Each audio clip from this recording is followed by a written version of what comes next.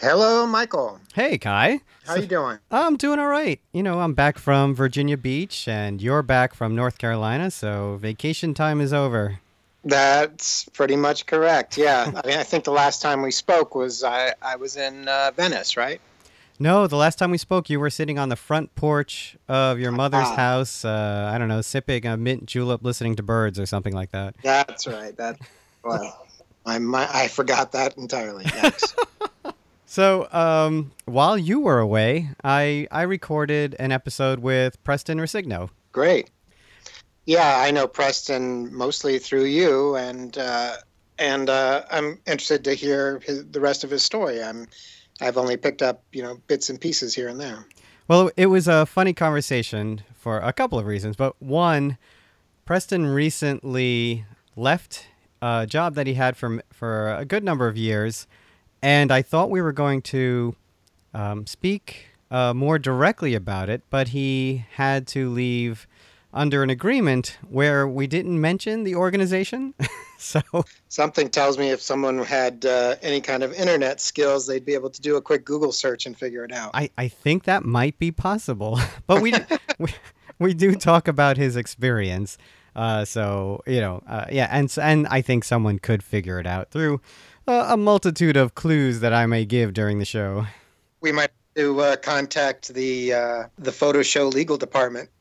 That's right.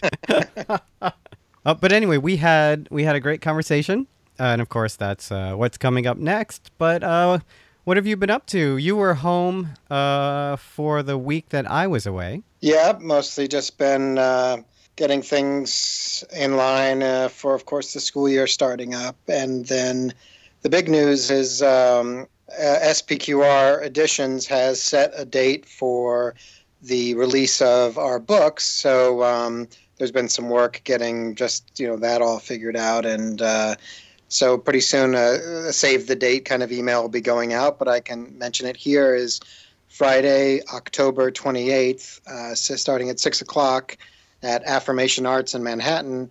There's going to be a big book launch event for the 5 books, and I believe some sort of Q&A or discussion with everyone involved. Oh, that's fantastic. Yeah. And so we'll have to figure out when we'll do our recording of the launch, whether that'll be before or after that event. Probably something before, I imagine. Yeah, it'd be nice to do something else before. Pick up energy, we're very excited about it. Yeah, no, it's great. Because I was away in Virginia, the last thing I saw was the show put on by Columbia MFA grads, all female cast of MFA grads. I think it was called Lattice Work, the show. Yeah, Lattice Work. I saw it when I got back from North Carolina. It was at the Black and White Project Space, right, like 4 blocks from my apartment, so it was very easy for me to see. But the organizing principle, as I understand it, was the first class that were all female photographers. They were just graduating, and the 4 of them curated a show of 18 Columbia MFA photographers who all were women. And they had a group show at this place, and just came down earlier this week or last Sunday, I believe. And that was nice to go see. Yeah, no, And that was a really nice show and a nice event, and I got to see some former students I hadn't seen in a while, and there were a number of them who were former and future guests of the show. Exactly, that's the other thing I was going to say. So I beat you to it. Yep. All right. On that note, look forward to listening to this episode. Yeah, all right. I'll look forward to getting together to record some more episodes with you. Sounds good. Enjoy the show, everyone.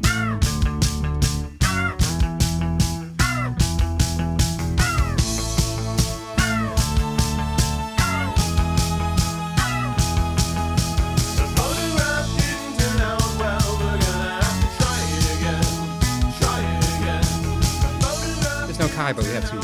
Well, Kai's just coming back from Italy. Yeah. No, I've been following it on the Instagrams. Yeah, they're probably landing any minute now. So you were in Carroll Gardens for how long? I was in Carroll Gardens got there when the kid we just got married, so 19 years. Wow. Yeah. So Yeah. 18, 19 years. And then, yeah. So we were there for a while. We moved there when we first got married. And then we were in the one apartment for about a year, 2 years. And then we moved to the apartment down on Saga Street where we were for a good 16, 17 years. Yeah. With wonderful Madeline down in the bottom floor. Who was right. It was Madeline and Andy, and and we stayed there for a good chunk of my kid's life. Like he grew That's up. right. So we grew up in that apartment. And then Madeline passed. Is that what happened? No, Andy had passed. Oh. And then she was between Staten Island, where her kids were, and in a house in Brooklyn, and she was back and forth. And then it became she was mostly in Staten Island, and then like she had grown up in that house, so she had lived there for like 74, 75 years, and wow, yeah. So it was really tough for her to let go, and so we were there and we'd take care of the place when she wasn't around, and then she finally decided that she needed to sell the place because it was just getting too much for her, and so then we moved down to glorious Bay Ridge. That must have been a little nerve-wracking at one point to be in one place for so long, and then with the way Brooklyn has changed and all the prices and and that's what in some ways it was what made it easier. We moved when we moved to Carroll Gardens, it was still all the old timers were still around, or a lot of the old timers were still around. You didn't walk down Smith Street because it was too much of a shit show, and and then it changed seemingly overnight, to where by the time we left, we were sad about leaving our friends in the neighborhood, but we weren't really too sad about leaving the neighborhood because it had changed so much, and instead of taking 20, 30 minutes to walk down a block and a half to the subway because I'd stop and talk to everybody. It became, you'd say hi to people and they would look right through you. Right. So we weren't quite getting that like Brooklyn experience anymore. That real neighborhood experience. So then we moved down to Bay Ridge, and it reminds us a lot in some ways about what Carroll Gardens used to be. Yeah, that's what I was going to ask. Is it an older neighborhood or? Yeah, it's an old working class neighborhood, and it's gone through its changes via populations. It's like it used to be very Italian, very Irish, and now it's really Arabic. There's still a little bit of the Italian vibe going on, and a little bit it used to be very Scandinavian also. Like there's a really great Scandinavian bakery around the corner from us. What makes a Scandinavian bakery? It's funny, like there's not many things left there that I like the Scandinavian stuff, but like some of the pastries and stuff, like really interesting, like kind of amazing pastries they make. Yeah, we're not talking like seafood pastries. No. But it's definitely changing. And it's definitely new, but it's not being gentrified quite yet. I mean, it's right. It's working its way down. Like if you drive up Fifth Avenue now, like you can see where the white people start, and it's a pretty hard line of demarcation, and now with Industry City like ramping up the way it is, I mean all that part of Sunset Park is starting to be gentrified. So, absolutely, it's going to be interesting transition as it often is with gentrification in Brooklyn. Yeah, it just seems to happen a lot quicker now than it used to. Yeah, it absolutely does. Yeah. So you're getting along in Bay Ridge. Oh yeah, absolutely. I mean, it's a great neighborhood. It's like it's very real. It's still Brooklyn blue collar. Like it's just people living someplace. It's not people living someplace because it's cool. Yeah, not yet. Yeah, not yet. Yeah. So has that? Have you thought about things you want to photograph there? I mean, I think you're pretty active on Instagram. Yeah. Are you also active on Facebook? I know you're on Facebook, but yeah. Usually, whatever I post on Instagram makes it over to Facebook also. Right. It's just, and that's. Listen, it's fun, and it's a way. It's my sketchbook in a way, and I'll make photographs for that I probably wouldn't make when I do my real work.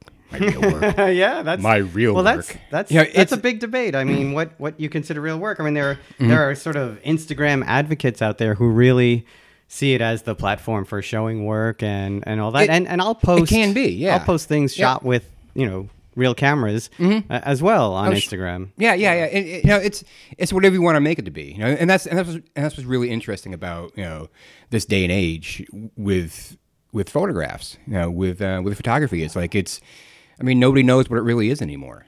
Yeah. Like there's no. It's really hard to pigeonhole what photography is. There's plenty of news organizations who are on Instagram and Facebook and now moving to Snapchat. and in Facebook big push to get news organizations to move articles over onto Facebook, even though they're kind of like backing away from that now a little bit. But what photography has become something completely different than what it was when we first started out way back in the olden days. Yeah, well, when we used film cameras and stuff. well, still using some film, right? Yeah, and there's a bunch of people who still use film. I mean, I just can't imagine photographing with film anymore. It's as foreign to me now as digital was back when I started. I started using digital up at Columbia University. Yeah, you were definitely an early adopter of digital. You were shooting with those Nikon Coolpix that kind of like turned at right angles to each other. Yeah, right? yeah. And it was really interesting. I mean, I kind of helped talk Columbia into buying these Ricoh RDC2s, and they were like the first. They were called prosumer cameras at the time. I mean, they were freaking VGA. Oh yeah, cameras. I mean, just almost no pixel density whatsoever. But they were beautiful. They were absolutely beautiful. What you would get out of those cameras, obviously couldn't match what you could get out of film at that point. They resolution-wise, it wasn't even close. But you got what you got out of them. It was something different. Yeah. Oh, completely different. And so I kind of talked them into buying a couple of those, and then I helped talk them into getting a 40-inch wide inkjet printer. Really? Back then? Yeah. So we're talking 97? 97. Yeah. 97. Wow, that must have been very expensive. It was very expensive. But, it's Columbia's. And, so translating, I remember sitting in, the computer lab, which was a new thing also, Right. the media computer lab, talking to my teachers, mostly, Gregory and John and Gregory Amanoff and John Kessler. Right. And I remember them standing behind me and looking at these pictures on the screen. And at that point, they were still CRT screens. And, and it was gorgeous. I mean, seeing that digital image basically rear projected, all the lights coming from behind it. A phosphorescent image. Oh, right. yeah. And it was glorious. And like, and me trying to describe why I thought it was wonderful, and them shaking their heads and saying, oh, no one's gonna look at pictures on a screen. That's ahead of my time. Well, at that time too, the closest analogy would have been looking at slides through a projector. Right. But it was a completely different way of contemplating what photography was, and what it could be. I mean, it still hasn't really, found its way yet. I mean, because we're still looking at, we go to a museum, we're still looking at, even if it's a digital image, we're still looking at a printed, usually inkjet image that's framed and hanging on the wall. I mean, but we're also consuming, our photographs. Listen, 9 times out of 10, it's on those little screens on a phone. Yeah, the size is the size of your phone screen, and so I guess when you're talking about we and how we consume, you have to, I guess, distinguish between photographers and fine artists and average consumers, and well, all right, average might sound insulting, consumers. Right. I mean, but yes and no. I mean, as artists, I consume a lot of images on that screen. I mean, I read lots of articles on that screen. There's a great website, American Suburb X, that just has just an insane amount of articles and interviews and videos, and I almost never consume that on my desktop. It's all either on my phone or on my iPad. Yeah, that's true. Yeah, it's like we're carrying around, all this object that, where you can ingest all this media. It's kind of amazing. Like I barely print anymore. Like very rarely do I make a print of the images I make. When I want to review what I've done, when I do my edits, those edits go directly onto my iPad. And then, I have, different folders for different projects. And then I can just, wherever I am, I can just pull out the iPad and just zip through that, that day might come where that's going to be a nightmare for you. Oh, no. Listen, it's all very ephemeral. I mean, like, listen, we're dealing with zeros and ones. Yeah. And we're dealing with, digital information. It's all going to go away. Or if it doesn't go away, it's going to be obsolete. Listen, I still have crap on like zip drives and jazz drives. Like when jazz drives came out, that was a whole gig, man. That was like I could a whole freaking semester on that damn thing. Yeah. So it's maybe ethereal is the right word. I mean, it's just it's there now, and it just might not be around. It just might go away. It's always been the great unknown. Yeah. Sure. What will happen to all this digital information? Yeah. In the end, right? It's always been. And I actually have a locked file cabinet at school to which I have lost the key that is filled with parallel zip drives. Oh, jeez. Oh, my God. So I don't even bother looking for it. Right. I mean, I've spent my whole digital lifetime moving things from, zip drives to jazz drives, from jazz drives to CD-ROM, from CD-ROM to DVD-ROM. And now hard drives. And I have my backup of hard drives. I have like 4 hard drives that mirror each other. Right. Because at least I had, not long ago, I had like 2 fail. Just like, there was a power surge and that was it. Yeah. And now, of course, it'll be solid state drives or the cloud at this point. Right. But, try getting all those images up on the cloud. Oh, It's like, I mean, I tried once and it was like after 2 days, I kind of gave up. Yeah, I started, I think, because I have Prime, I have, I think I have unlimited storage on the cloud, and I started that process, and it was just, just watching them upload. It's like, all right, I'm going away now. And then you can't do anything else. It's taking all the bandwidth. Yeah. But, I mean, it's a very different world from, where I started, Well, you started in the news business in Massachusetts, right? Yeah, it's funny, I've had this parallel existence, where, I've always been able to make a living doing the journalism thing. And, but I've always, thought of myself more as an artist than a journalist. But, both do inform the other, in the end. But, so when I started at my community college, Holyoke Community College. Would you say Holyoke? Holyoke, yeah. When I got out of high school, I was, pretty much a knucklehead. And, I kind of figured I couldn't get into anywhere else. And, and I was basically first generation going to college. And, I didn't know what the hell that meant at all.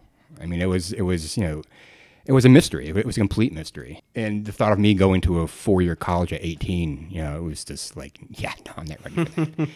So I went to, Holyoke Community College, and then Bob Aller, who actually just retired this past spring, he was my first real photography teacher. And, I mean, I had been with a camera for most of my, early life, like teenage years, even before that. I actually still have the first camera I ever used. It was my mom's little square brownie that took like 146 or 126 film. And so I still have that thing. It's sitting on a shelf next to a version of the Ricoh Artisy 2. So my first film, my first digital camera. So was your mother a photographer or just a... No. It's just, I mean, it was just, I knew I was interested in the visual thing, and, I couldn't draw to save my life. And, I desperately wanted to be a musician and, like, tried to play trumpet and guitar and piano, and I just miserably failed at all of them. One of the great things with photography is like you feel like you're doing it right away. Mm-hmm. Like it's the same motion. It's the same motion, making the amazing picture and making the piece of crap. There's a kind of an immediate success with photography. Yeah, It makes you think you can do it. Oh, absolutely. And that's what made it really, really exciting to me. Yeah. So like I always had a camera. Like my mom bought me my first 35. If it was I did a 110 thing, and and a disc camera for a moment, but that was horrible. I don't remember what a disc camera was. It was like these negatives that were attached to a plastic disc, and they were about half the size of your like small pinky fingernail. It was kind of like a GAF. What were those things called? The ViewMaster. ViewMaster. Yes. Yeah. Except they were smaller. Right. Horrible. And then she got my first 35. It was a fixed focus 35 millimeter camera, and then she bumped me up to SLR, and then but I mean, I didn't know what I was doing. I didn't know the vocabulary of photography. I mean, I read all the magazines, Pop Photo and American Photography, and and whatever else was out there. I had a really good understanding of how the camera worked and what shutter speeds were and all that crap. So when I started looking for my community college, there were basically two in the area. There was STIC, which was Springfield Technical Community College, and Holyoke Community College. And Holyoke seemed like it had the better photography program. Because I started out as a business major for about a semester. No, not even then. Like I put down business major because I thought that's what you should do. Right. And then I started looking at the classes I have to take, and it's like I'm gonna be a liberal arts major. Well, I mean, that's an odd choice for someone who was not academically focused at the time. Yeah, it was great. Like I don't know how I got through high school. Like, I mean, I give my kid all this crap about, getting homework done and getting good grades and stuff. Right. I never remember doing homework. Never. I never remember bringing a book home. I never remember reading. Like, I would study for tests on the bus on the way to school. Right. I mean, and unfortunately my kid's gonna hear this now, but he's out of high school. So, yeah, right. Yeah. There's no more teaching your kid how to study, right? No. It was ridiculous. Like, I was in like college prep courses, and somehow I never took a foreign language. Like, oh my god. Oh yeah. It was ridiculous. It was ridiculous. So I needed to know what college was before. Like we had to take these you take these tests before you start college, so I know where to place you in your English and stuff. And I was on my way to a Red Sox game, and I just blew through this thing, and then I apparently completely like failed it.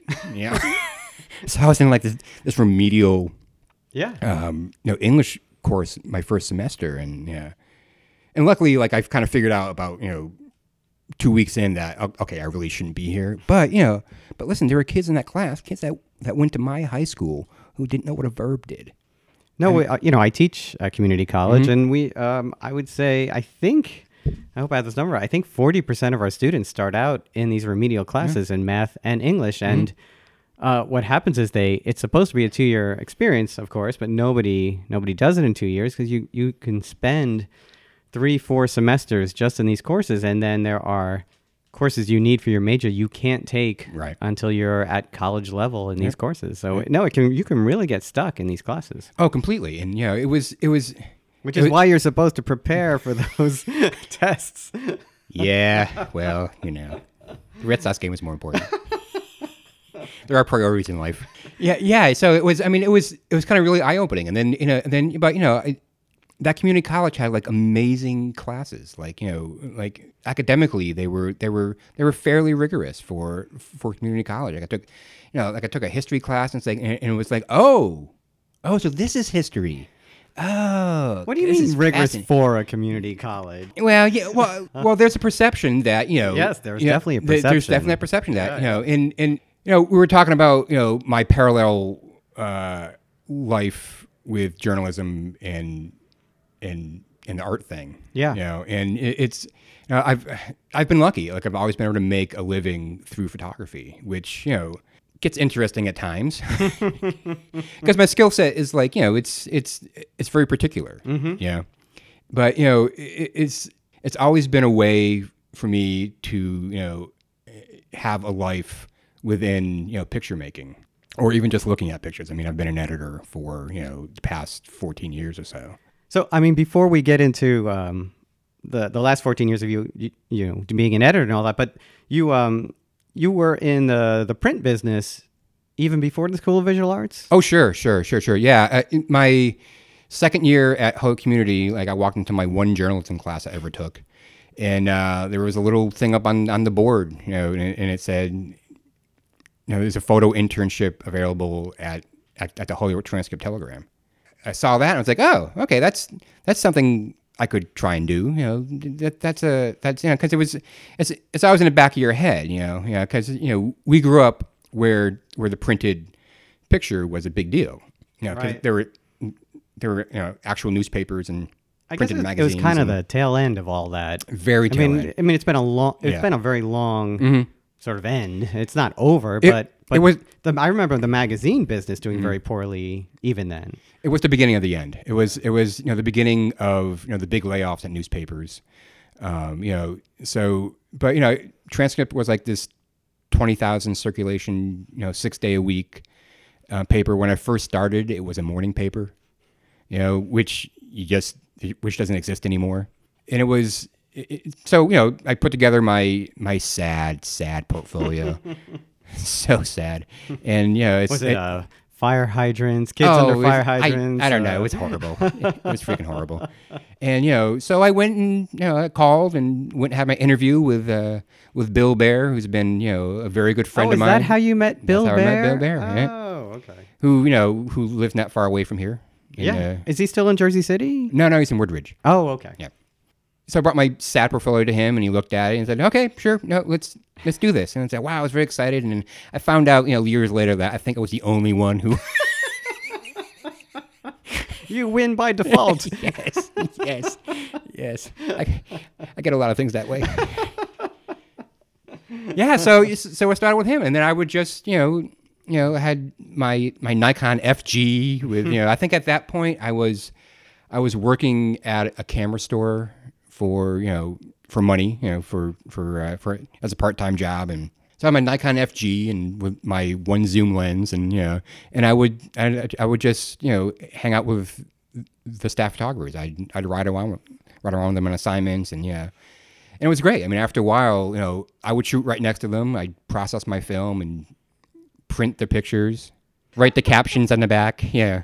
No, I still have a box full of photographs that went over the wire through UPI and the Daily News and Associated Press, and they have the it's the RC very quickly made RC prints with the captions taped to the side of them, and they would just be scanned through what was practically a fax machine and sent over the wire. And it looked like a fax machine. Yeah. I mean, when you say send over the wire, it was literally like these weird photocopied pictures that would plop up on your AP machine or your wire service, and it was and they were horrible, absolutely horrible. But it was good enough for print. It was good enough for newspaper. Yeah. So after a while, riding with the photographers, I would shoot next to them and shoot beside them. We'd shoot the same assignments, and we'd both hand in our pictures, and then whoever the picture editor was, at that point, would pick which pictures went into the paper, and I started beating the photographers. Yeah.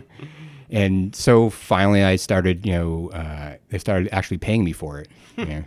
I think it was like either $25 or $50 for an assignment. Yeah. That must have felt like a lot of money then. Oh, it's great. Yeah. It was great. Yeah. And, and I worked there like 2-3 days a week, and I had, at that point, I've always had like a bazillion jobs at the same time. So I think I was working at a jewelry store, for a watchmaker, and working at the camera store in the mall. And, right. Yeah. But then you came to SVA, and did you actually do any commercial shooting while you were at School of Visual Arts? Yeah. I worked about 6 months before I moved down to New York.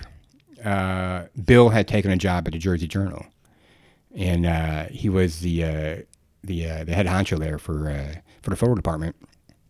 So when I came down, he would give me like shifts. He would give me like 2 or 3 shifts a a week, and I'd be able to like live off that. Yeah, so it was great. I mean, like what I miss about shooting journalistically like that is just it's just the access, and not so much access to like big events, although you do get some of that, especially working for a small paper, but just the access to people. Countless homes I've been sent to and taking pictures and for those 10, 15 minutes that you're with them, you're part of their life. Countless teams winning the big game, and it was all very fun. There's also a great camaraderie among photojournalists. Yeah. When you're out there. I mean, I remember when I was covering the Jesse Jackson campaign, right? Yeah, I know. This is a long time ago, people. Yeah. I mean, you would hang out with some of the best photographers, and you'd go, or even shooting public relations or things like that, where there'd be an open bar and a little reception here and all. I mean, we had a blast doing these things. It was a great circuit to be on. Yeah. It was good. And I got to work in two really interesting cities. Holyoke, which is an old mill city. That's just that never quite always hits the downturns, never quite hits the upturns. Like it just can't seem to find its footing even now. In Jersey City, which is just like it's just wild, and it was Back then, it was particularly wild. Yeah, it was my first experience with Journal Square was quite the interesting experience. Well, we had Greg Miller on, and he talked about living in Jersey City, and he talked about moving out during a riot, practically. Just driving his moving van through, and I think he said at one point, "And I've never been back." Yeah.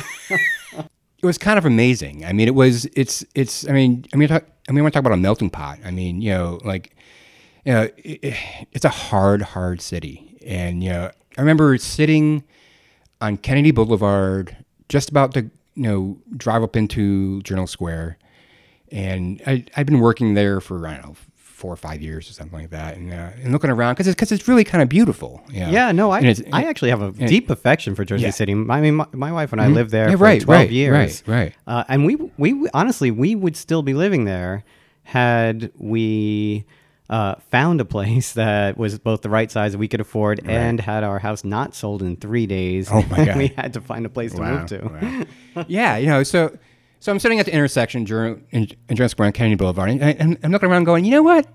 This place isn't so bad. And then this guy stands in the middle of the intersection, drops his pants, and starts yelling. And it's like, nope, it's still Jersey City. And of course, now there's basically 2 Jersey cities. Yeah. I mean, or 3 even. I mean, there's the downtown, and there's the Heights, and then there's the an incredible mix of people and socioeconomic classes and things like that. Yeah, and that had just started. Like the whole Gold Coast thing had just started. Like a matter of fact, my first housing at SVA was in one of the new apartment buildings in Newport. Right on the Hudson. I think that was SVA's first foray into getting some new housing. Yeah. You were at the Newport Towers. Yep. Yeah. Yep. And they had just been built like 2 or 3 years before. Right. If that. There was nothing else there. No. It was marshland. Yes. There were 2 new path stops, and there was Newport and Exchange Place. I remember getting off at Exchange Place accidentally on my way to Newport. And it was not. I'm pretty sure it was nothing but chromium toxic wasteland at the time. There was nothing. It was absolutely the wasteland. But I mean, and then me and Jeff Ladd ended up getting an apartment in downtown in the Hamilton Park area, Hamilton Park, which sounds very nice. But like then it was just Right. I mean, it was great. I mean, we had this duplex apartment. We had 2 bedrooms upstairs. The 3rd bedroom we used as a dark room. A kitchen, a living room, a dining room. I mean, it was like $800 a month. Right. It was crazy. It was crazy. But and that's so we lived. So I lived there my second year at SVA, and then a little bit afterwards. But so was it the Jersey Journal that made you settle in Jersey City after SVA? It was just easier to live in Jersey at that point for me. You know, when I got out of college, like my first real job was working. Real job. What's the name of that real job? It was so sad. No, I work at a bookstore, like a used bookstore on 18th Street, Academy Books. Oh, Academy Books. Yeah. Wow. Yeah. I ended up being like the photo book buyer. Wow, that was back when B&H Photo, Yep. Adorama, Yep. Academy Books, Calumet was down there, I Calumet think. was down I think there. Everyone was down there. Yeah, there was another used bookstore across the street, and I can't remember the name of. Yeah. Yeah, it was wild. It was, and it was pretty horrible actually. But you meet like really interesting people at these places. Mostly like really bitter, angry academics. Failed academics who like Nice. who don't have anything else to do other than I mean, and they knew this amazing stuff, and there was It was a great bookstore. yeah, and there was a record portion of it, and that's right. Yeah. And talking to those guys who were just like, I mean, it was one of those places where you're going, I'm looking for this certain performance of this Bach, cantata. Oh yeah, we got it right. We have it on vinyl, we have it on CD. Well, and this is the Japanese recording, and this is the American recording, and they knew it all, Right. right? And they had like really interesting opinions, and differing opinions. I got like an amazing music education there. I mean, I was kind of into jazz at that point too. I probably spent a good 3/4 of my actual pay, buying books and CDs. Yeah, which is what you should do at that age, right? Yeah, completely. So while you were at School of Visual Arts and you were still in this, photographing for newspapers, for print, but you were at a school that was very fine art oriented. It was great. I mean, like when I went and signed up for my classes, I had my Leica around my shoulder that I'd gotten at the camera store that I worked at. I walked in one day and it was sitting there and like in the used equipment like section, and it was a M3 single stroke with with the 51.4 Summilux, and I got it for like $500. Wow. Yeah. So I walked in, to sign up for my classes, and I wish I could remember the woman who was the head of the photography division, or not the head, the coordinator for the photography division at that point. Alice Beck Odette? No, not Alice. She worked for Alice. Oh, I don't know. Yeah. I forget who it was. She was absolutely great. And I was going to sign up for this other seminar class, in a big 6-hour seminar class I had at SVA. And she looked at me, and she looked at my Leica, and she looked at me, and she goes, "You should probably take Tom Rowan's class." And I said, "Okay." I mean, at that point, you didn't know who Tom I had Rowan no was. idea. Right. I had no idea. Oh, because this is your first year at SVA. My first year at SVA. Yeah. Because I transferred in. Yeah. I'd gotten a really good grounding at Holyoke, and because I went in there not knowing anything. I mean, I was a complete knucklehead, and I didn't know who the important photographers were. I didn't know the history at all, and so I would go between classes. I would go up to the library at ACC and they had like this amazing photo book collection, and I just sit there and just pour through books.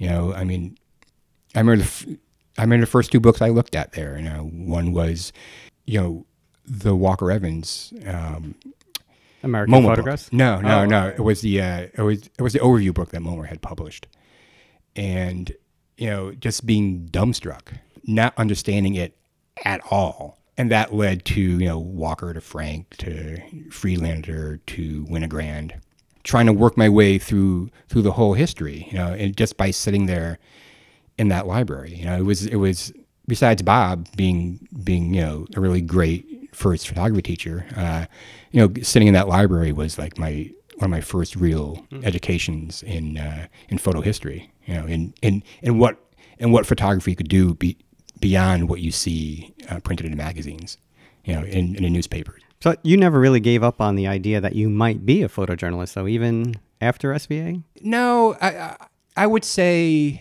once I got to New York and I figured out what I really wanted to do, which, journalism always paid my bills, and I'm always very grateful to it for that.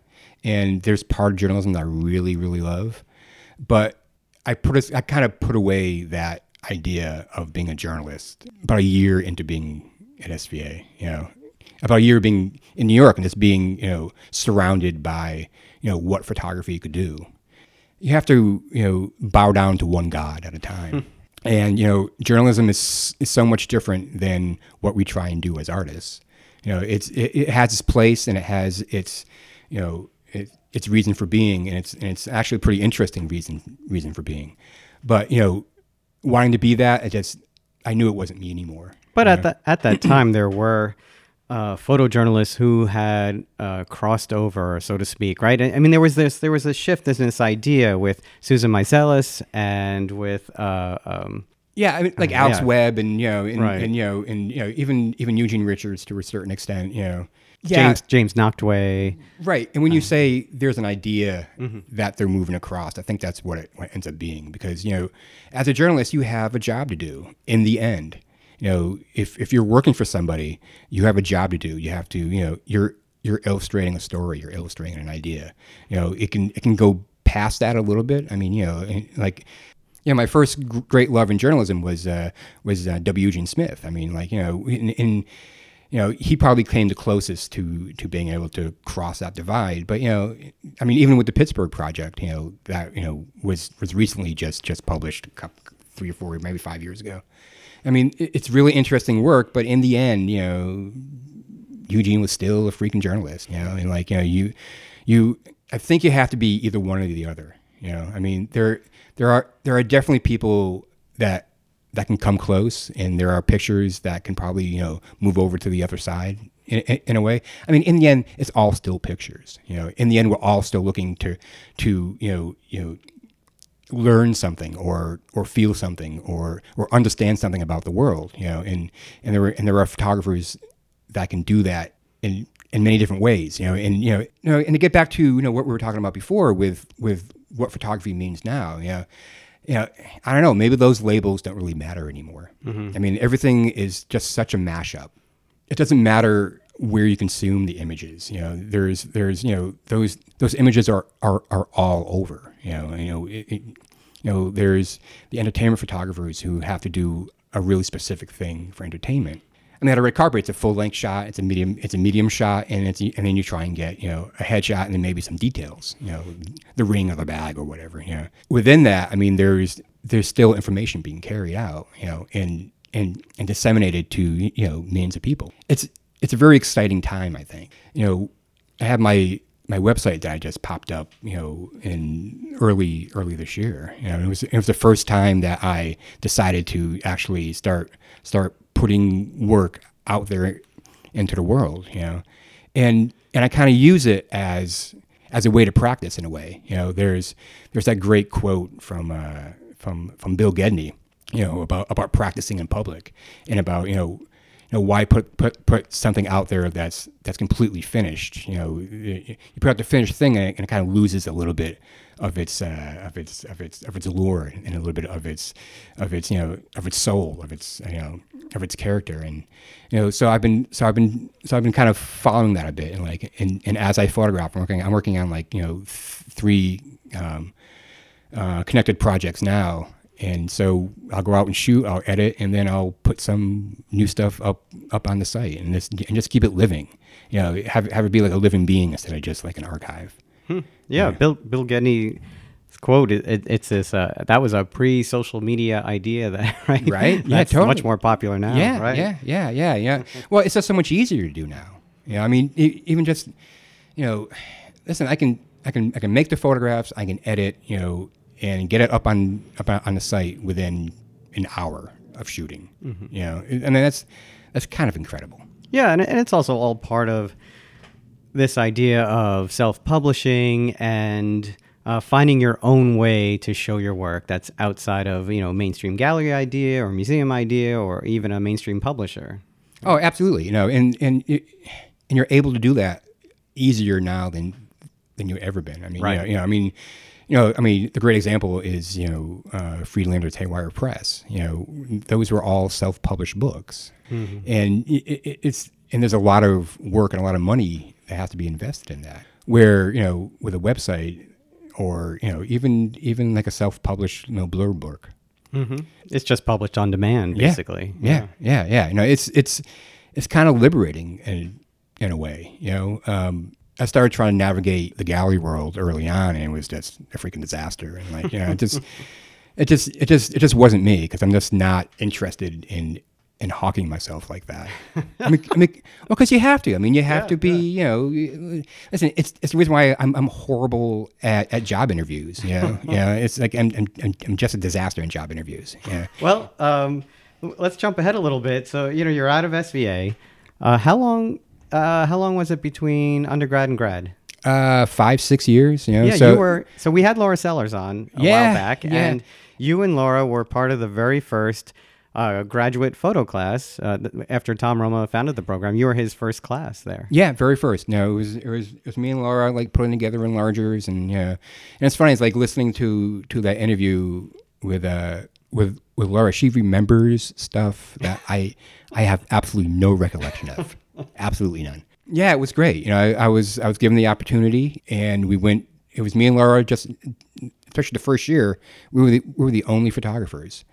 And, you know, and we were there with painters and sculptors and conceptual artists and, you know, video artists. And it was great. It was amazing being aligned with people who weren't just doing photography. I mean, I had done, when I worked at Academy, I met this guy, Rob Spar.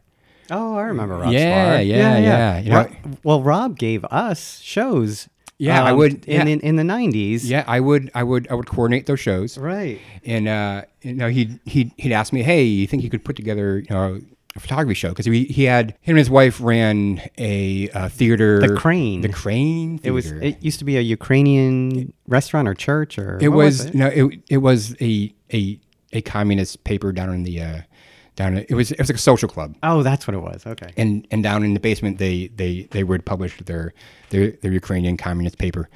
So they created, I mean, out of nothing, like a black box theater. And that was the height of some interesting performance art of rubbing yourself down in Vaseline, cutting yourself with razor blades, and all kinds of things were going on.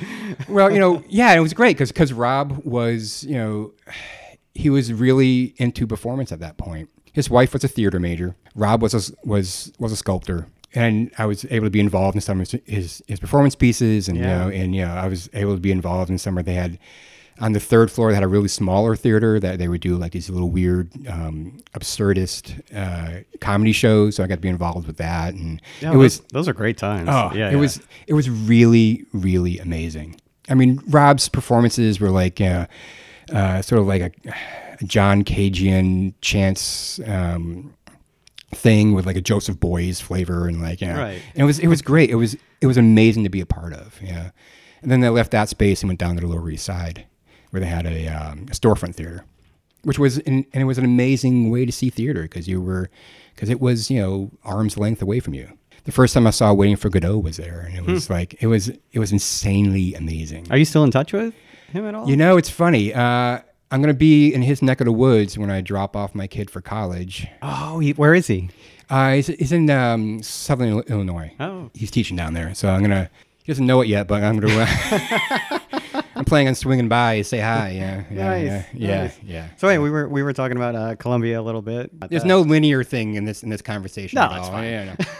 Yeah, no. So I got to Columbia, and you know, it was amazing. It was, you know, a way to, you know, I had, you know, Tom at SVA. I'd been out in the world, you know, being a photographer for those 5 or 6 years, you know, making a living. You know, I wake up in the morning, you know, if I didn't have to work, I go out and shoot, and I come back and, you know, have lunch.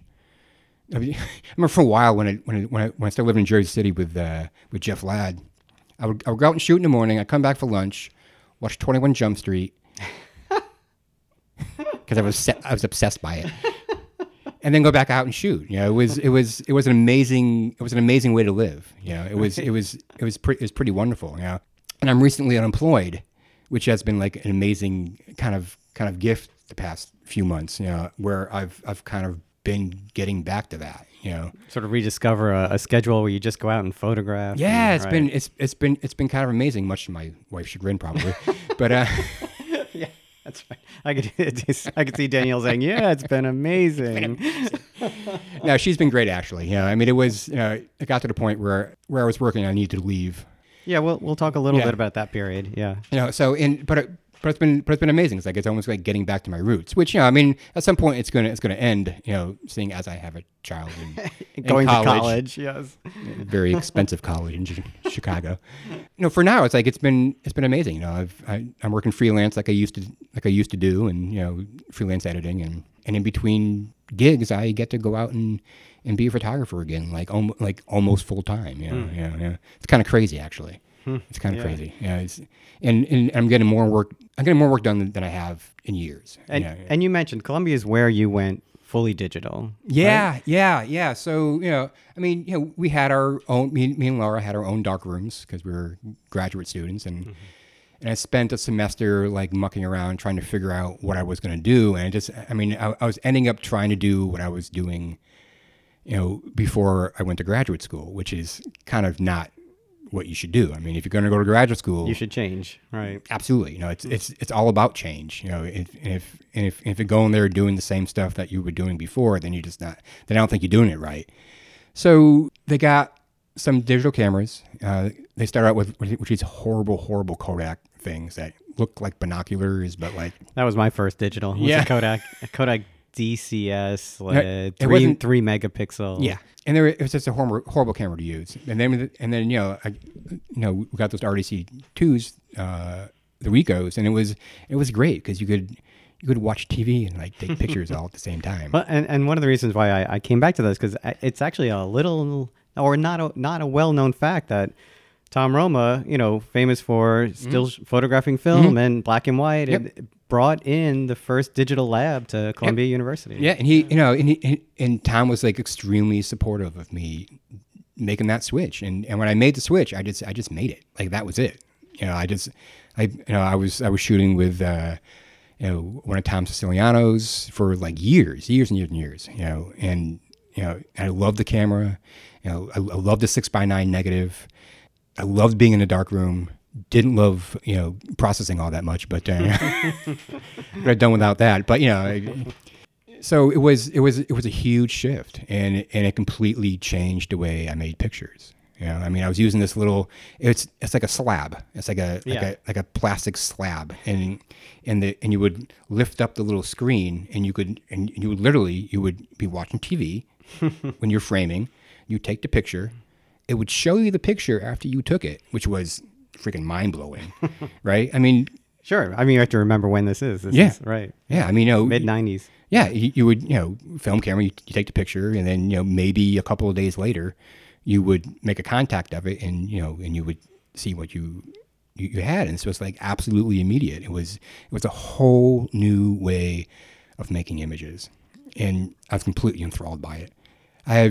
In between my first and second year of graduate studies, and being in graduate school, it's a really interesting time in your life because it's more or less completely devoted to that. I mean, I was working outside of that to make money also, but like for the most part, I mean, you're completely in this mode of your graduate studies, and it's like and it can be kind of overwhelming, and it almost stops your life in a big way. So I decided that I'd met my soon-to-be wife like the summer before starting graduate school up at Columbia, which was really beneficial because she lived on the west side. And I was still living in Jersey then, so made my commute a little easier. She would throw me out. Like she was like, okay, can you go home now? Like, you have an apartment. We're not really living together. Right. Yeah. I started calling my apartment the storage unit. So in between my first and second year of college, and I swear to God, it was just to, pull real life back into my world again. I got married between my first and second year of college. Oh. At graduate school, which was pretty freaking stupid. Well, I remember the wedding in Pennsylvania. Yeah. It's a good wedding, right? Yes.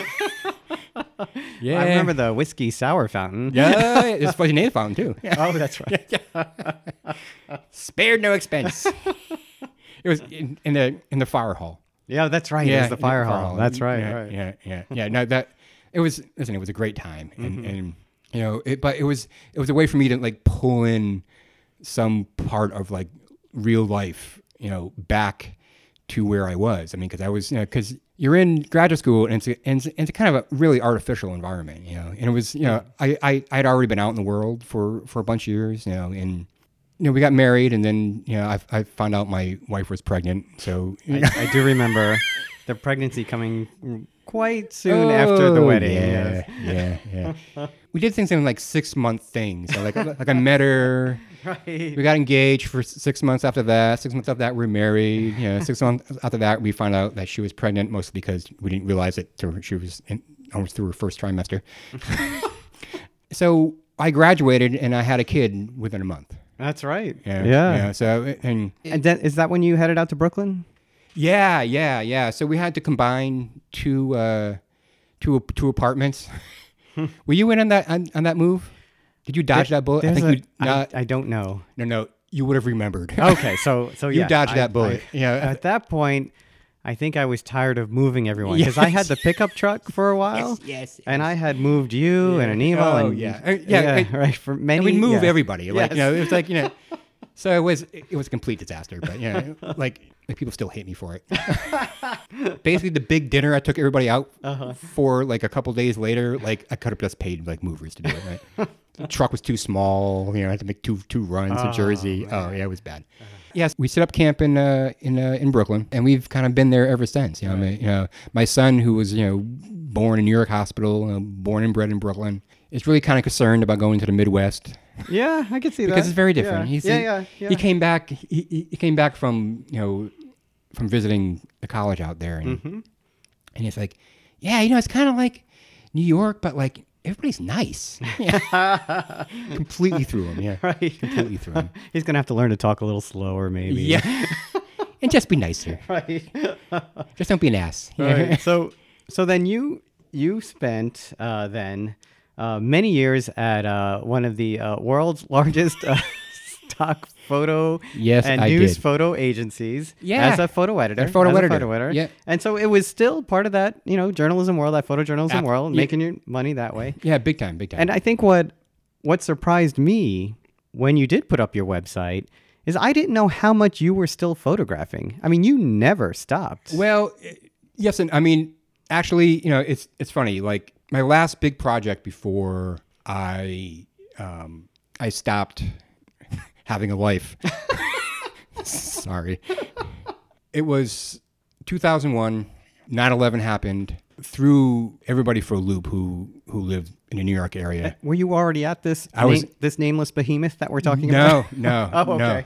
No, I hadn't started yet. And this nameless behemoth. The name that shall not be spoken. Yeah, no, I hadn't started yet. And, I actually had stopped working at the newspaper.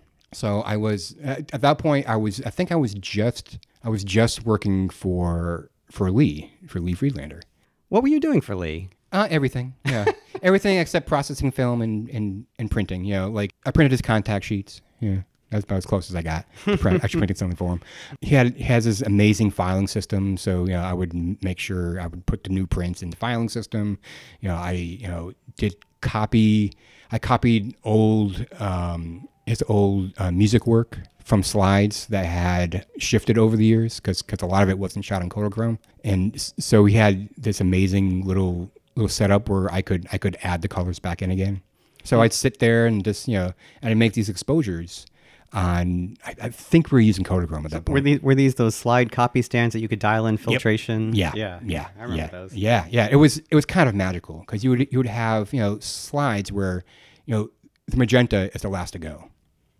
So there would be all magenta. And you could literally just dial in the colors and it would come back. It was pretty amazing. It was amazing just looking through all that work, Right. And that ended up being in his music book, the big color music book.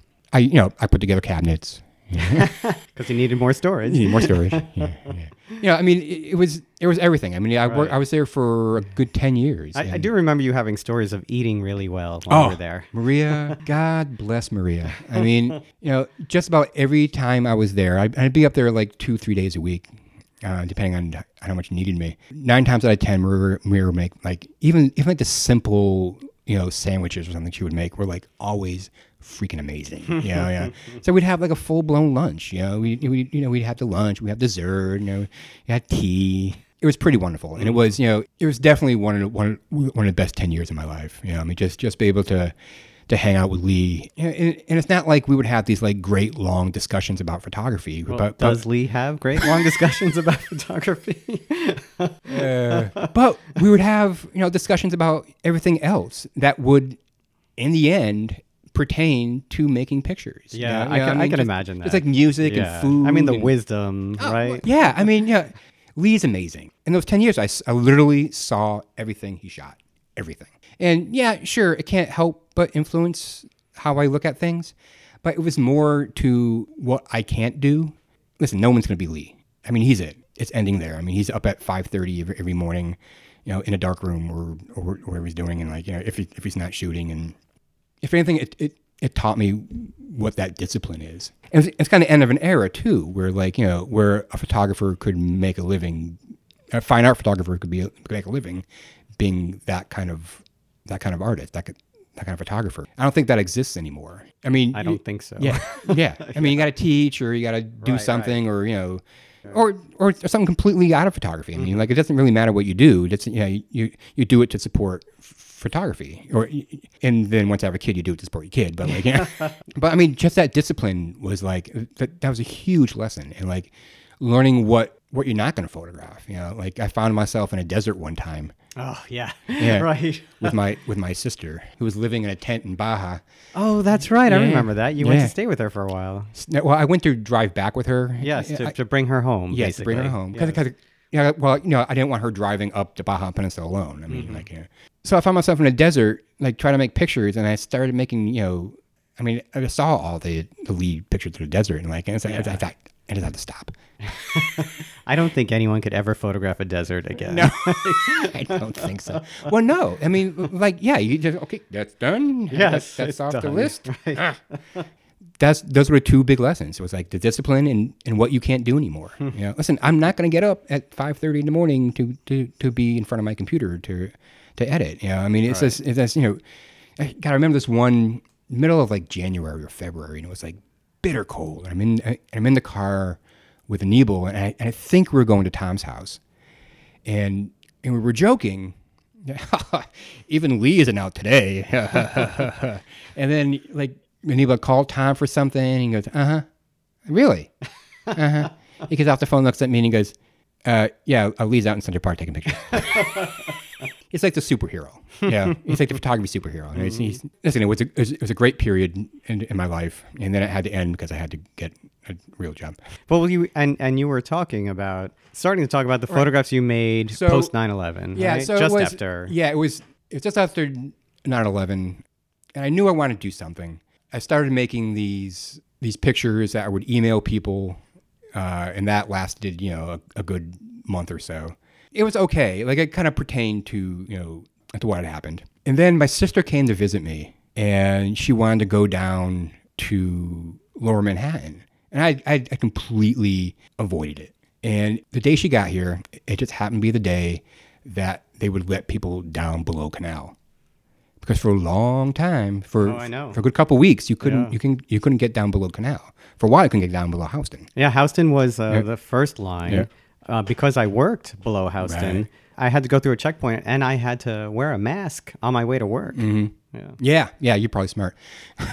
So she wanted to go down. I really didn't want to go down. Like, I just didn't want to be there. Yeah, and it's like, okay.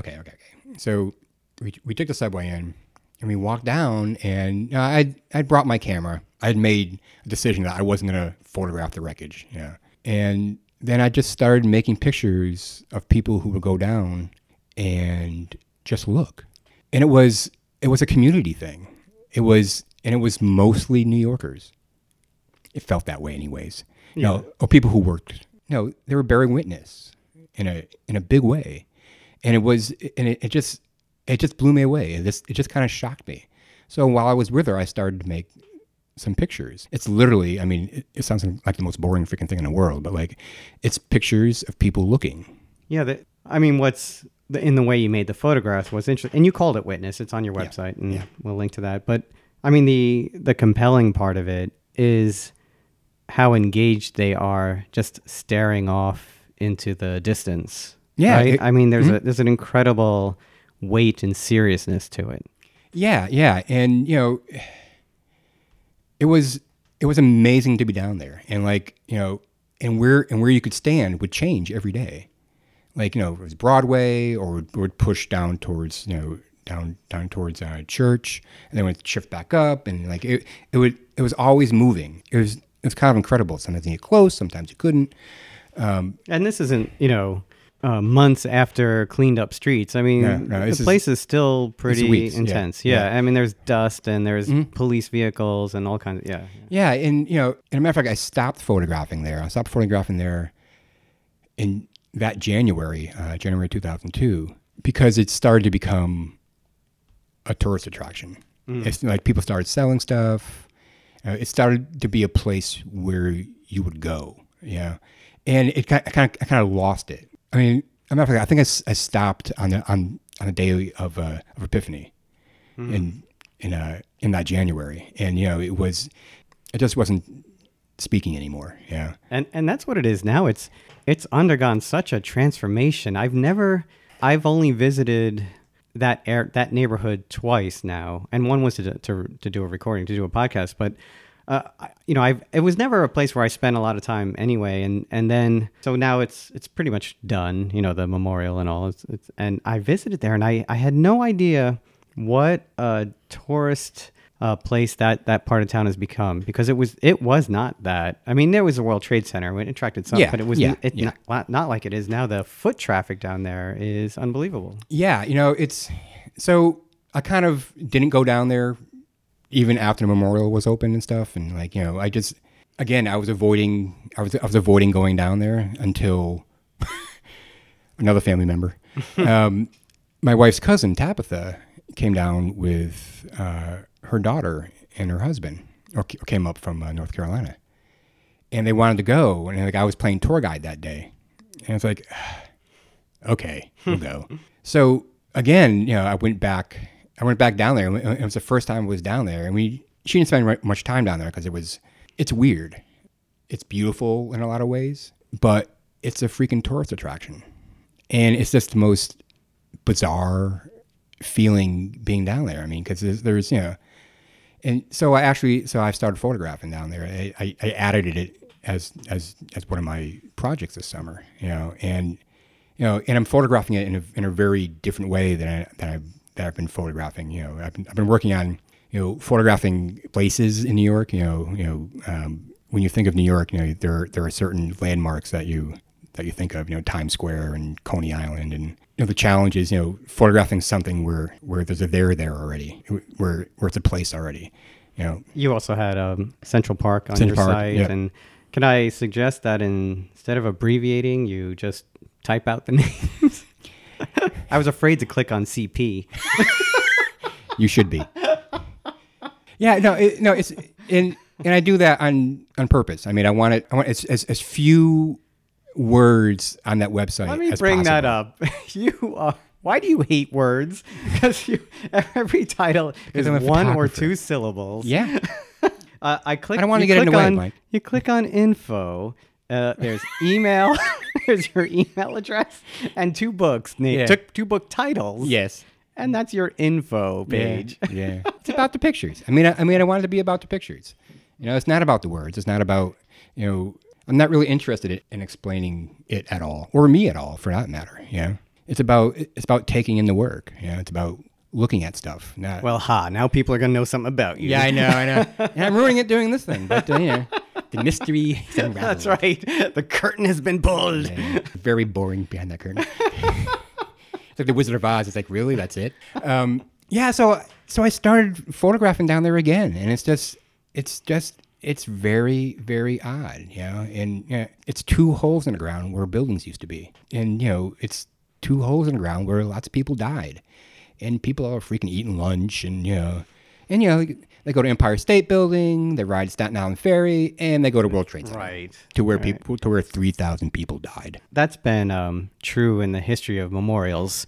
Sure, listen, I go to Gettysburg. Right. I've been there like 3 or 4 times. I mean, you see photographs of people who go to Auschwitz and they're smiling for their family photo or something like that, and things like that. But right. And you see that there too. I mean, right. There's like selfie and taking. it's not to say that there aren't people who go there and are truly moved. And, sure. I always go back and forth on this because I remember visiting the Oklahoma City bombing site, and it was a fence covered in stuff, toys and things like that. That's incredibly moving, and for how that part of New York has been transformed and has become a real tourist site, there is real beauty to some of what they did down there in the no, reflecting absolutely, pool. and I mean it's tourist and it's a place of commerce. I mean they're still building buildings there, and there's advertisements for what stores are going into the under where all the trains are and stuff. I mean it's really, really interesting, and I had to take a very different way of making photographs down there. It took me a long time to start photographing in the city. And there was a time from after, that first project with 9/11 ended and starting the new job where I didn't photograph that much. It's all a life bullshit you had excuses. I remember that you use. had, basically what you did was you found a way to make photos during your commute from your office window. I remember you used to post. I guess I actually don't remember. How did I see these? Did you email them, or because you didn't have a website then, did you? No. Yeah. I don't remember how I saw those photos. I don't either. Yeah. Yeah, but there was. I mean, a time where I just didn't photograph much. Yeah. I mean, like I photographed. I was still working on photographing my family and my wife's family, and so there was a little bit of that happening. But there was a really big dry spell, and it wasn't until I actually started photographing down in the subways with these really horrible cell phones. Like I couldn't afford an iPhone, so like any like crappy cell phone that I have, and that kind of came out of just being completely mortified that I had to take a train ride and I didn't bring anything to read, and I would have had to spend a lot of time with myself. Oh no! Shut up, brain. Yeah. Okay, I got to do something. So I just started taking pictures, and that and that was like and that kind of brought me out of the funk, and that kind of started like I kind of didn't allow myself to photograph in the city. I just didn't feel like I had the right to yet. And it took a good 10 years being in the city for me to like turn that around and like actually say, okay, yeah. I've been here this long. I can do it. Yeah. So that's when I started. The Times Square project started with an idea that I had for a group of photographers that I worked with to work on one project, and it basically ended up being 3 of us, Michael Beccari and one of my other co-workers, and we would go down usually separately, sometimes together, but in a photograph in Times Square, and then post it to Tumblr. I'm sure that Tumblr is still up someplace. And it was great. It was we'd riff off each other, and Times Square is like it's an amazing place to photograph. It's one of these New York places that almost doesn't have anything to do with New York. People still have to commute through it. Like real New Yorkers, they still have to commute through it. But it's kind of amazing. And you're photographing, I think, during and the post Giuliani period of Times Square, right? Oh, I mean, no. It's the whole Disneyfication. Yeah, after, right. Right. Yeah, much after. Yeah, and before that, I've been photographing inside the Met, for about 3 or 4 years. And then that kind of melted away into the Times Square thing. I also changed cameras at that point. Like I was using this little Panasonic with a beautiful, what ended up being like a 40 millimeter equivalent. And it was a great lens, and it was a great camera. And then when I got the Fuji, I had to switch to a 28 millimeter, which is a whole different ballgame. Why'd you have to switch? Because that's what the camera came with. And, and at that point, they didn't have a 35 millimeter equivalent. Like it was a 28 and a 50 at that point. So that work is actually called the Met, and the Times Square work is called Times Square. But I remember when you started this project, I always found it really fascinating, is the Nowhere project. Yeah. That's kind of the one-offs that I know that I'm not really sure what to do with. Because I still try and photograph outside of the projects, outside of the idea pieces. Right, but there's this real sense of anonymity in those photographs, right? I mean, it's even the fact that some you're not even sure why some are related to others or why one's next to another. There's a real sense that you're just sort of you go through life and you're just experiencing these things and right. And that's that's one of the great things about photography is that, and it's the reason why I love doing I love being out there is that you have to be out there. I mean, you don't have to be. I mean, I could be a tableau photographer also, which is completely legitimate, but it's just not. I just like being engaged with the world. And that's it's one of the advantages of having a camera and being able to walk out in the world. Listen, I'm photographing the Brooklyn Bridge, and basically, all people do is like walk across the damn thing. And it's about trying to figure out how you're making a picture of that. How do you create something that is that isn't just people walking across the bridge. It's the problems that are interesting. It's creating that problem for yourself and then figuring out how to surmount it, how to work around it. Well, and you picked a particular bridge with sort of a storied history and all that, and it's a picturesque bridge as well. And I mean, the bridge becomes your stage, and you're just kind of waiting to see what people do in that sort of in between space, right? When they're on their way from one place to another. Yeah, and and it's a combination of people who use the bridge to commute and people and tourists who just want to walk across the Brooklyn Bridge. And I like those places in New York that kind of straddle both things, that dual function, that usefulness, but also that historic kind of importance. Right, and some are weighted more towards one than the other. I mean, obviously Times Square is much more of a tourist thing, where Coney Island is really much more of a New York thing. And they all have their baggage. They all have their visual baggage that goes along with it. And, listen, I'll make those pictures too, but you also try and find what's not screaming that also, what's not screaming Coney Island or what's not screaming Times Square. It's an interesting problem because, you're in a place that's pretty iconic. And has been photographed, many, many times. Mm-hmm. Yeah. I mean, when I was, doing a Times Square, I was looking a lot at Louis Farrar, in those great Times Square pictures. Like they have one up at that weird Arbus show at the Met Bauer, and there's one little part of the gallery that's people who influenced or were photographing around the same time as Deanne, and there's one really great Louis Farrar picture from Times Square. It's just like it's probably the best thing in the show. But it's been like an amazingly fun project.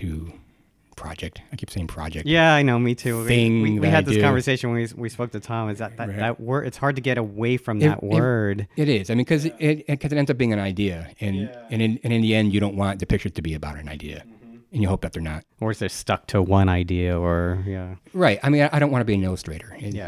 I'll pay homage to things, but I don't want to be the illustrator of what Times Square is. I mean, they are about Times Square.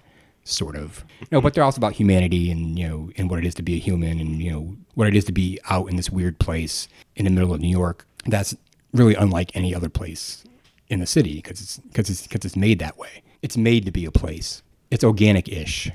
It's not organic, right? There's little parts of it that are, I mean, I tried not to photograph the characters that are there, I always set up these rules for myself when I do these things.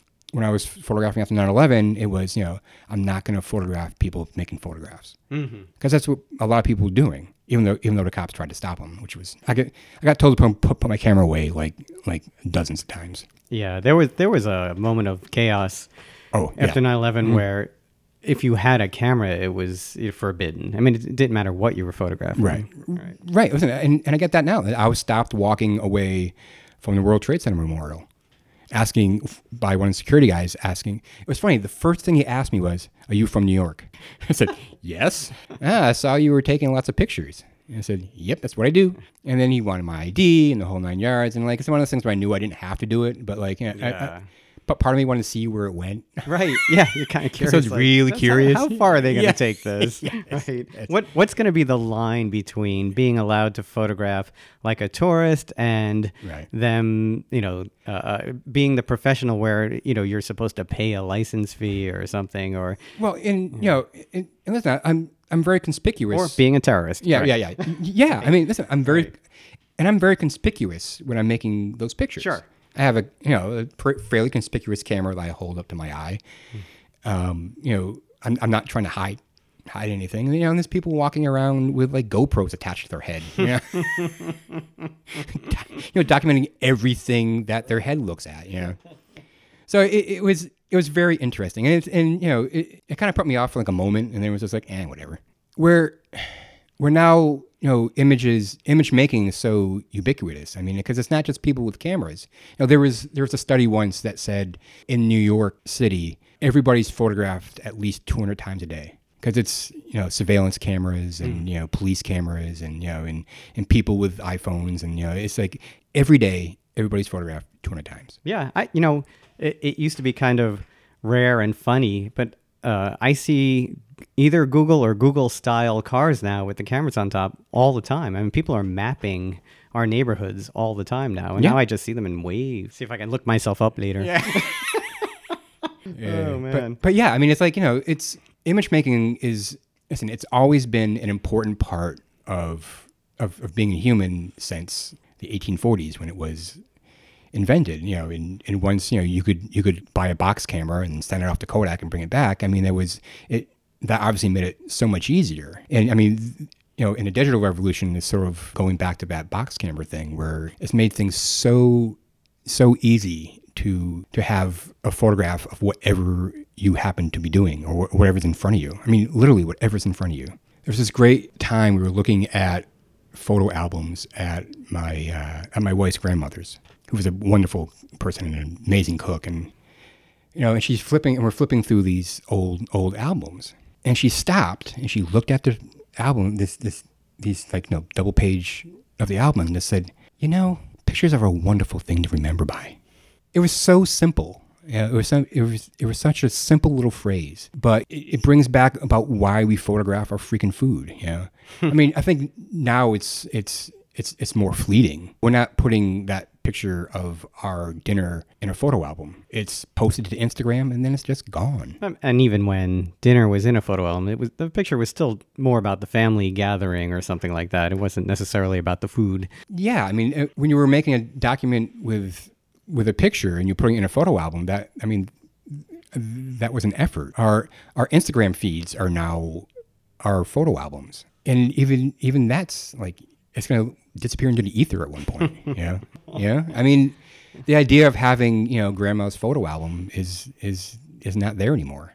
It's going to be these fleeting images that we look on Facebook or on Instagram or Snapchat. I mean Snapchat is even more fleeting. Yeah, because it's just gone. Yeah. Well, the interesting thing about Snapchat is now they've given you the ability to save everything, right?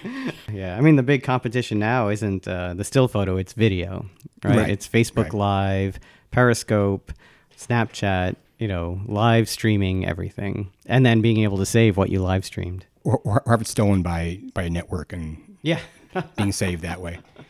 So you've been out of work for how long now? 4 months. 4 months. Okay. Yeah, it's still pretty new. It's still pretty fresh. Oh, it's great. Yeah. Right? No, it's good. Like And you were at the previous job for how long? 13 and a half years. Okay. And that's a good amount of time. It's a good chunk. It's a good chunk. Yeah. It's a good chunk of my life gone.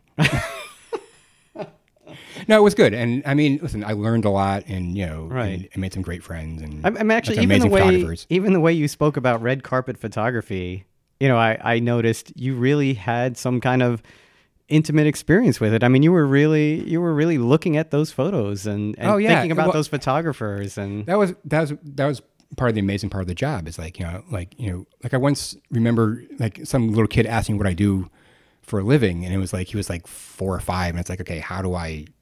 And I just look at him and said, I look at pictures all day. Wow, that's great. Yeah. And it was that was the amazing part of the job, and even looking at the crappy pictures because there was a lot of crappy pictures I came across, but even looking at those, it's like by the time I ended my shooting journalism career, like my favorite assignments were to go down to Bayonne, and all the assignments down in Bayonne for Jersey Journal were grip and grins. You line them up, Yep. they shake hands or hold a plaque or like just stand there, and I freaking love those. The only negatives that I kept were those Bayonne grip and grins because there was just something beautiful about them. Yeah. You know, there's just something very honest about it. Like, you know, you weren't trying to make a picture out of it. You were just, you know, it was people in a certain place at a certain time. Yeah. And that was it. Yeah, well, and your job was to get the face, to get the handshake, to get so that under it could be the story about why they're shaking hands. Right? Oh, absolutely, absolutely. You know, and towards the end, I kind of would make sure like shit's popping out of their heads and stuff. Right. And like, yeah, just because it was fun. And, like nobody noticed. Sorry, Bill. So, and then you mentioned that your son's off to college, and now you and your wife are empty nesters, right? Yes. Pretty, yeah. And people keep asking, so what are you and your wife going to do now? That you're gonna I don't know, get divorced? Nice. Oh my God. No. But and then you're going to be looking for work. What kind of work are you thinking about? That's a very good question. It's a very good question, Mike. I'm keeping my options open. Listen, I've been freelance editing, you know, and that's been a really interesting experience because it's on-site stuff that I haven't done in a while. I mean, I still do a little bit at the former employer. It's wild. Like, I mean, I get to talk my way on the red carpet so I can edit right next to or very close to the photographer, and or being shoved in some hole someplace, you know, not knowing what's going on but still getting the pictures. So it's a lot of logistical problem solving, you know, on the fly, which is really kind of exciting. Yeah.